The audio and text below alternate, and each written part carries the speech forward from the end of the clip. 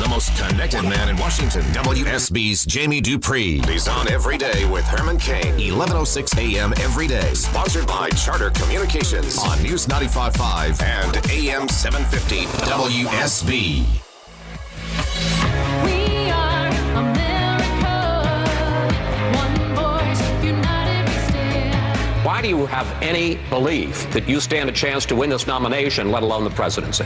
Most of the people that are in elective office in Washington, D.C. have held public office before. How's that working for you? Herman Cain, solutions for a better America. This is your host, Herman Cain. Thank you for joining us.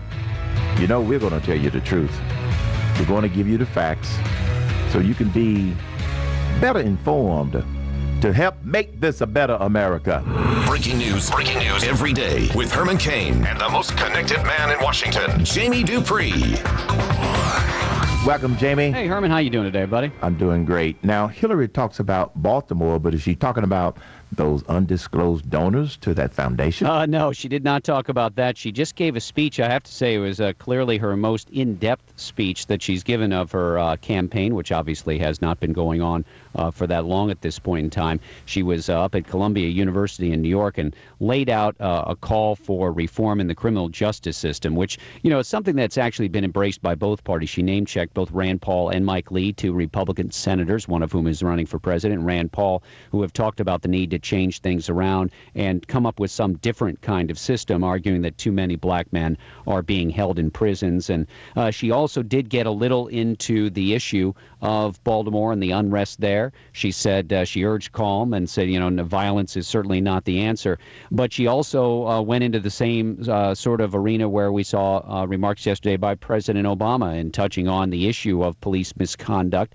As Hillary Clinton said, from my notes here, the patterns have become, it's quoting her here, unmistakable and undeniable, talking about the possibility of police misconduct. And I don't know if anybody follows me on Twitter, at Jamie Dupree, the Baltimore Sun newspaper, and I had not seen this before just yesterday, about 6 months ago, they did this huge story and investigation about allegations of police misconduct in Baltimore and all these examples of people who'd been beaten up by police.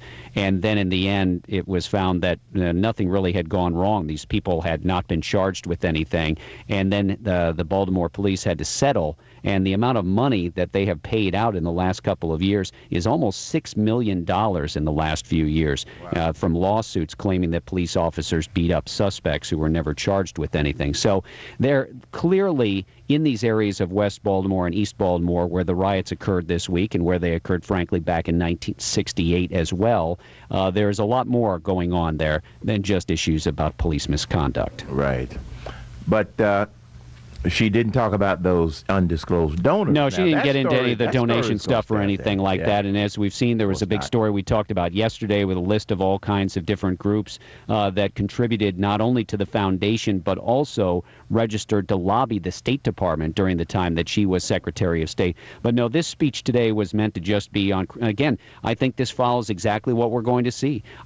Do not hold your breath if you think Hillary Clinton is going to speak about any of these things real soon. She's not. And, you know, that's the thing. And the Clinton, the sort of the game plan behind the scenes is to say that, especially to take the words of the guy who wrote this book, to say that he can't connect the dots, to emphasize that, and to keep pushing all these stories away. And again, you know, I'll just say, as a reporter who's covered the Clintons for all these years, this is the usual way that these stories happen. They pop up, they look like a big deal, and then that last step just can't be taken to sort of nail it down.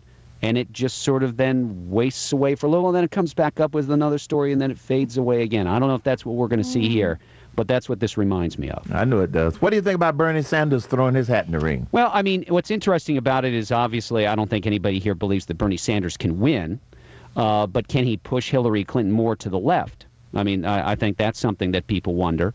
You know, Bernie Sanders may exemplify sort of the feelings of some people that they'd like Elizabeth Warren or just somebody else in the race, that Hillary Clinton just doesn't excite them. So I'm going to be interested to see what Bernie Sanders does in this and just how aggressive he is. I mean, you know, you can say you're running for president, you can show up here and there and make some speeches here and there, but are you going to do anything more than just sort of poke at Hillary Clinton?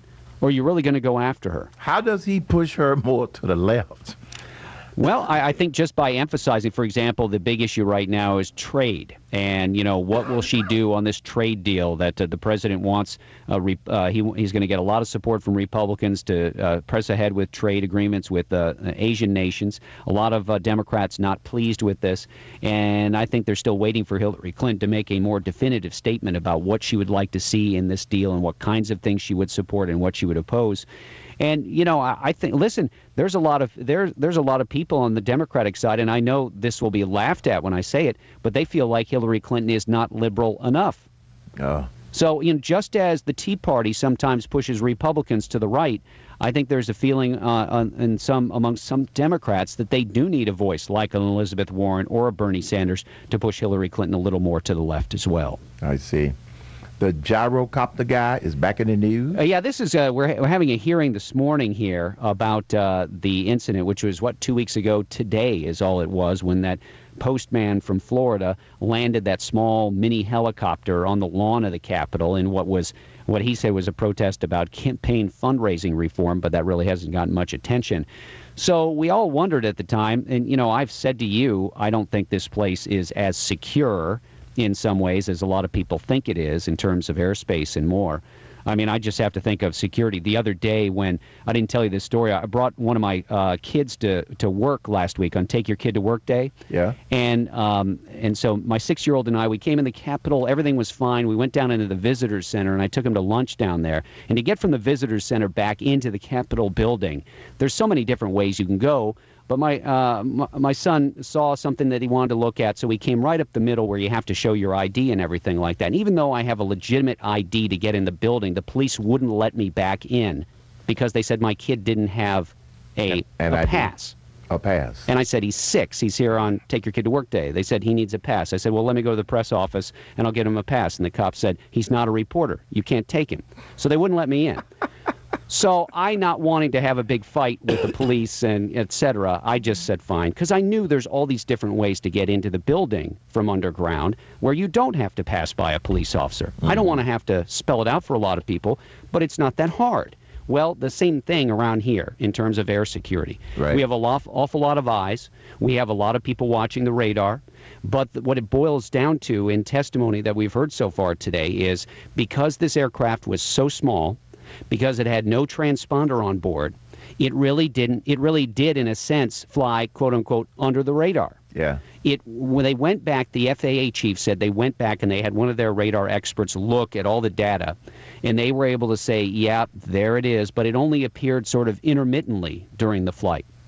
And so it was able to come all the way down from Gettysburg, Pennsylvania, all the way down to D.C., and then over, I guess, to the Potomac and right down the mall. There were police officers who did see it and notified their different departments at the Lincoln Memorial, over by the Washington Monument. And then as it came down, I guess a park police officer from the National Parks chased the thing down the mall in his patrol car and followed it all the way to the Capitol and arrived soon after it had landed just to check on it. Right. But the bottom line is they didn't really, they didn't know it was there. Right. Until it was almost here and landing. Now, officials from the Pentagon and from NORAD, which is the big organization that watches radar and things of that nature, they didn't want to say too much in public. They said they were happy to talk about it in closed session, but didn't really go into it in open session. So the bottom line, the review of the radar shows they could see it, but only intermittently, which of course raises to me issues about if you're able to put together something or some things, maybe, that can fly under the radar and not be detected, what that might mean in the future. That's not good enough. So now, were you and your son on the way back from lunch, or you were going to lunch? We were on the way back. So he had eaten. Yeah, yes. Well, that was after we had been refused entrance into Speaker Boehner's news conference. Oh, wow. Not because Speaker Boehner didn't want us there, but because my colleagues have set a rule that says no kids in the news conferences, in our big news conference, press conference room. Really? Yeah, because a couple of years ago, they didn't like that some kids were called on then by Speaker Nancy Pelosi. And they felt like that they weren't getting the chance to ask questions, so they barred kids. So we were barred at the door. I didn't make a stink about it. I guess I was in a good mood that day. And instead, I took my kid and we went out on the corner. I knew exactly where the speaker was going to come down there to go to the news conference. So we just staked him out in the hallway, and he got to meet the speaker on the way in. Very good. I'm glad he had a good day at work with Dad. That's right. That That's is a right. good deal. Well, the Supreme Court hearings, when is the Supreme Court expected to deliver a decision on this gay marriage thing? I would think that we would get it probably, it might even be 2 months from today. The last Monday in June is the 29th, and usually the court wraps things up either that last full week in June, or maybe it might leak over 1 or 2 days into the next week. So sometime in the next 2 months, I would think we would get the announcement from the U.S. Supreme Court on what they want to do. In many ways, Herman, the arguments, I went back and listened to them. They actually released the audio, and if you're at all interested, you can go to the U.S. Supreme Court website and find it. To me, the expected happened. You had the more liberal wing on one side, the more conservative wing on the other. In the middle, Justice, as usual, the swing justice, Anthony Kennedy. And he wrestled openly at times with the changing definition of marriage. He wondered aloud if the U.S. Supreme Court was moving too fast to change it from just one man, one woman.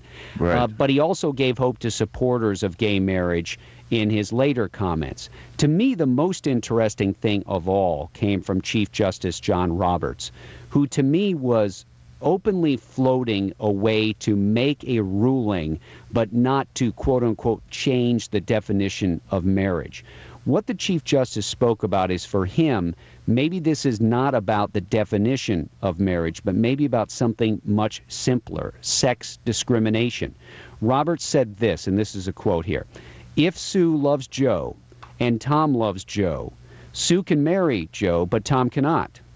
So the difference, the Chief Justice mused, is based upon their different sex. One's male, one's female. So the Chief Justice said, why is that not a straightforward issue about sexual discrimination? Now, I'm not sure that the liberals on the court would want to agree to that, because it wouldn't be a sweeping kind of judgment. But, we have seen the Chief Justice find that middle ground before. So I don't know. We'll have to see what happens. But a ruling most likely in about 2 months. Unbelievable.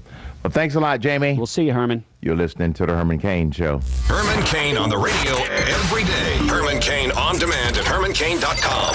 Click on Cain 24/7. Coming up, Rapid Fire, 877-310-2100 on the Herman Cain Show.